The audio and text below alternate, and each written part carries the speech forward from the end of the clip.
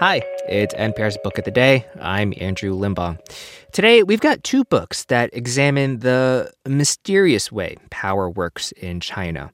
In a bit, we'll hear from Desmond Shum, a former Chinese businessman whose ex-wife suddenly disappeared in 2017. And just as he was about to publish a book detailing his view of Chinese wealth, power, and corruption, she reappeared, asking him not to publish the book. But first, if you watched the Winter Games at all last month, there was sort of a shadow over everything, over China's incarceration of more than 1 million Uyghur Muslims stuck in forced labor camps. Gulbahar Hatiwaji is one of the few who've been able to tell her story. She recently published a book titled How I Survived a Chinese Re-Education Camp, and she told NPR's Scott Simon that the worst part of it all was not knowing when it would end. China's been accused of genocide by some governments and many human rights groups. China denies those accusations and says those camps are necessary counterterrorism measures. While much of the world may turn away, Gulbahar Hatiwaji has written a scorching memoir as one of the few people who've been able to tell their story. Her book, How I Survived a Chinese Re-Education Camp, a Uyghur Woman's Story, written with Rosanne Morgat of Le Figaro and translated by Edward Gauvin. And Gulbahar Hatiwaji and her daughter, Gulomar, who will be translating, join us now from Paris. Thanks so much for being with us. Oh, merci. Thank you. You were living in exile in Paris when you were told you had to get back to China. Why? Ben Fransa'da yaşavatqanı 10 yıl boğa vaqtda I was been living in France for 10 years at that time when a colleague in Karama in Xinjiang called me on WeChat and told me to go back to China to make my administrative papers for anticipated retirement. As I never had any political activity in France, and I also returned to China several times before, I had no doubts about this special request. You got called in for questions and they showed you photos of your daughter, didn't they? Şundaq mən dəsəbdə bağa vaxtımda 10 minutes after I arrived to the company, 3 policemen came from the police station and take me to there. And I had a full day of interrogation there. They showed me a picture of my daughter at the demonstration for the rights of East Turkestan in Paris, which I was not aware of. Gulomar, let me ask you, that was a picture of you at a demonstration in Paris, right? Yes, definitely. I still remember that was really a moving day. Boy, but then to find out it was used against your mother must have been hard. Yes, it was really hard and surprising for me. And I never expected China to do that. Look, there's no, Gulbahar, there's no easy way to ask this question, but what were conditions like in that first prison you were in? Meni tutup turuş ornuq apırışdan burun aldı bilen. Before they took me to that prison, they took me to the hospital of the city to take some fingerprints. They also take blood samples. After that, they forced me to sign an official accusation of public disorder in Reunion. That was the official name of the accusation. And they gave me their yellow uniform, which is the prison uniform. They put me to a cell, really small, but we were up to 40 women there. Normally, the cell is made for 9 people only. And all day we spent learning by heart the internal rules of the cell. And they also attached us to a metallic chair during all the interrogation. The food is terrible. We only have some rice soup or vegetable soup. The worst part was when I was attached to the bed during 20 days without any reason. You were sent to a re-education camp. What was daily life like there? Ceza lagırdaki şarait mu? There was not big difference in the camps compared to the prison I've been just before.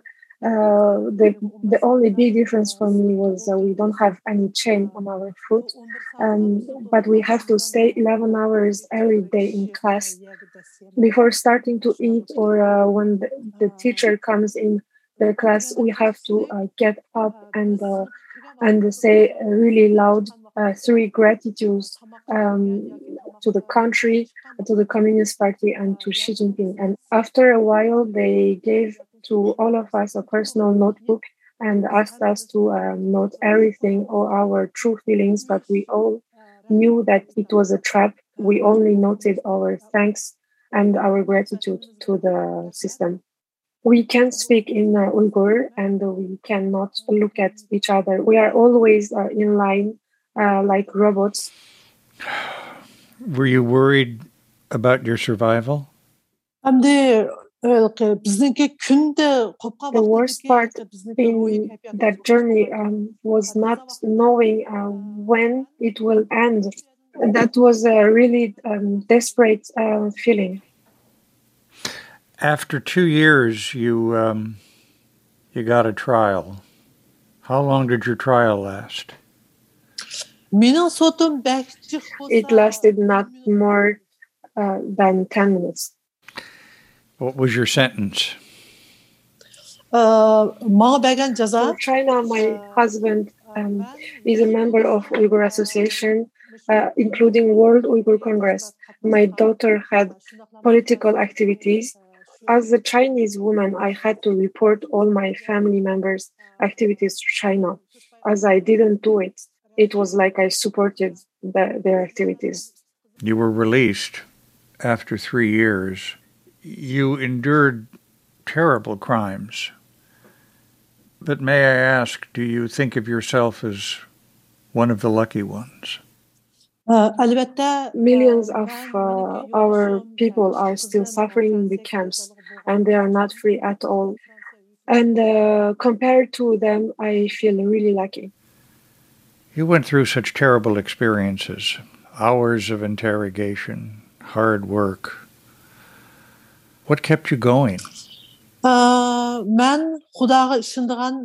think the first thing that saved me from the camps is my faith in God. For me, God never wants anybody to suffer because of unfairness.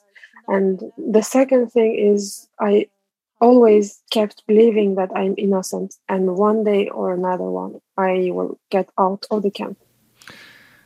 What do you think about the Olympics being in China? For me, China doesn't deserve at all to host such important international events. They are committing crimes against humanity, including genocide against my people. So for me now, every participating country to the games is like supporting the genocide.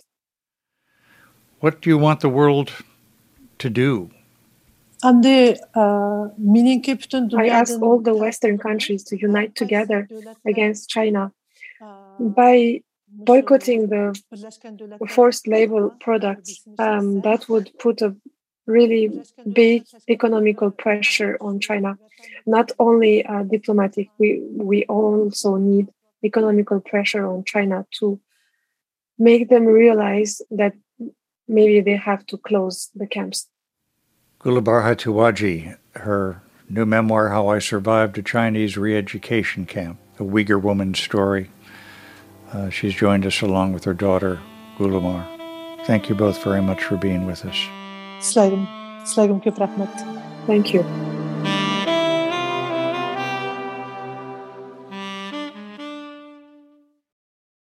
Desmond Shun and his ex-wife were wealthy. We're talking billionaires here, and well-connected in China. But that wasn't enough to prevent her from disappearing and then reappearing only as Desmond was set to publish a book detailing corruption among the elites in China.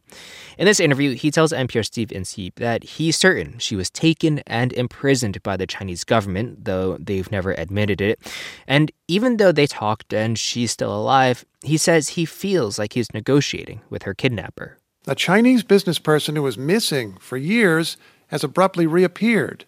Whitney Duan was connected to the wife of a powerful Chinese official. She and her husband, now ex-husband, involved themselves in numerous businesses using their connections, and they rose as China did until Whitney vanished in 2017. There was no word from any legal authority about an arrest. Her ex-husband, Desmond Shum, is safely outside China and finally wrote a book about Whitney. It was receiving advanced publicity, and just as the book was about to be published, Whitney Duan reappeared. Desmond Shum is on the line to tell us about this. Welcome back. Thank you for having me. How did you hear from your ex-wife? She reached out. She called my phone.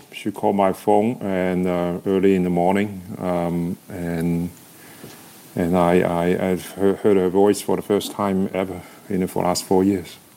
And what did she say?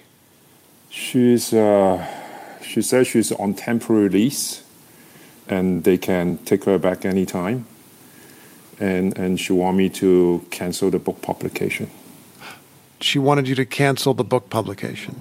Yes, that's and then, but it's one of the very best thing. I mean, really the best thing is our son get to talk to her, and then we get to know she's actually alive. You have a son, we should note, who is 12 years old. Is that right? Yeah, he's 12 now, and then he hasn't had a chance to talk to his mom since he was 8. It's a very strange thing. And you have not had a word from her. She could have been dead for all you know. Nobody has a word for the last 4 years. The government never acknowledged they have taken her, and they never charged her. Actually, it's funny. If that's the word, such a word as funny. I asked her, what is her charge? She said it needs to be confidential. She cannot disclose what her charge is. So it seems certain to you that she really was in the custody of the Chinese government, which has still made no official statement. Is that right? Yes. Yeah, and she acknowledged that. She said, they have been lenient on her. I believe she's still under home detention. She's not really free, And then, she's talking to me through them. I feel like I'm essentially negotiating with a kidnapper. Well, let's talk about that negotiation. You had this book. You'd recorded an interview with us that we were preparing to play on this very program this very day. And it was a book not only about your ex-wife's disappearance, but about corruption in China, about the way the Chinese business system works. You told me that your ex-wife got on the phone and said you need to cancel the publication of the book. Is that even possible at this late date? I don't think it's possible, and I have no intention whatsoever. But I know bureaucrats in Beijing probably, don't know that. They think I can pull it in the last minute. And then she gave me a second call after that. Yeah. Oh, she gave you a second call. Go on. Yeah, she gave me a second call after the first one, come to no result. And then the last one was more threatening, so more threats on this one. Mm-hmm. So it's... You understand the threat to be that if you don't find some way to cancel the book, your wife will go back into custody? That's being one of them, because she's, she told us she is a temporary release, and then they can take her back anytime. And then she actually she asked me the question, what would happen to our son if something unfortunate happened to me. She asked the question, how would I feel if something happened to our son? And she used sort of the cold slogan, in China, they have this slogan, so the ones who oppose this, the opposers to stay will see no good ending. You understood that to mean that terrible things will happen to her. Yeah, she is. I believe she's not free. She's just under home detention. They just shipped her from the black cell and now to home detention. Because she said the first thing she did was she called her father. That's I thought at the time that's really strange. They live in the same building. If you're free, why didn't you just walk over and go see your father? And obviously, look at the development in the last 24 hours. I can understand why. I think it sounds like you're saying you don't know that she's really free. You only know that she is alive. She's not free. She's probably under home detention. Somebody is listening on our calls and telling her what to say. That's what I would say. Book publication is tomorrow? Yeah, the book comes out tomorrow, and she warned me. She said, be calm, don't publish the book. It would bring more harm. It's no good to slander the states. I was like, no, I'm very calm. I work on this book over 3-4 years now, and it took me. And then I didn't even intend to publish when I first started the book. I decided to publish the book because I said, well, the world needs to know more about what China it really is and how things really work. In a sentence or two, do you believe that the best course for her safety is, in fact, to continue to speak out? I think that's definitely the best course, because after the news broke, the book coming out imminently, she will reappear after 4 years. Desmond Shum, thank you for the update. Really appreciate it. Thank you for having me. It's very much appreciated. And that's it for this week on NPR's Book of the Day. Let us know what you think. You can write to us at bookoftheday@npr.org. I'm Andrew Limbong. The podcast is produced by Kelly Wessinger and edited by Megan Sullivan and Taylor Burney. Our founding editor is Petra Mayer. The show elements for this week were produced and edited by Milton Guevara, Denise Couture, Isabella Gomez, Melissa Gray, Candice Wang, Ed McNulty, Andrew Shu, Renita Jablonski, Hafsa Fatima, Dee Parvaz, Avery Keatley, and Rina Advani. Beth Donovan is our managing editor. Thanks for listening.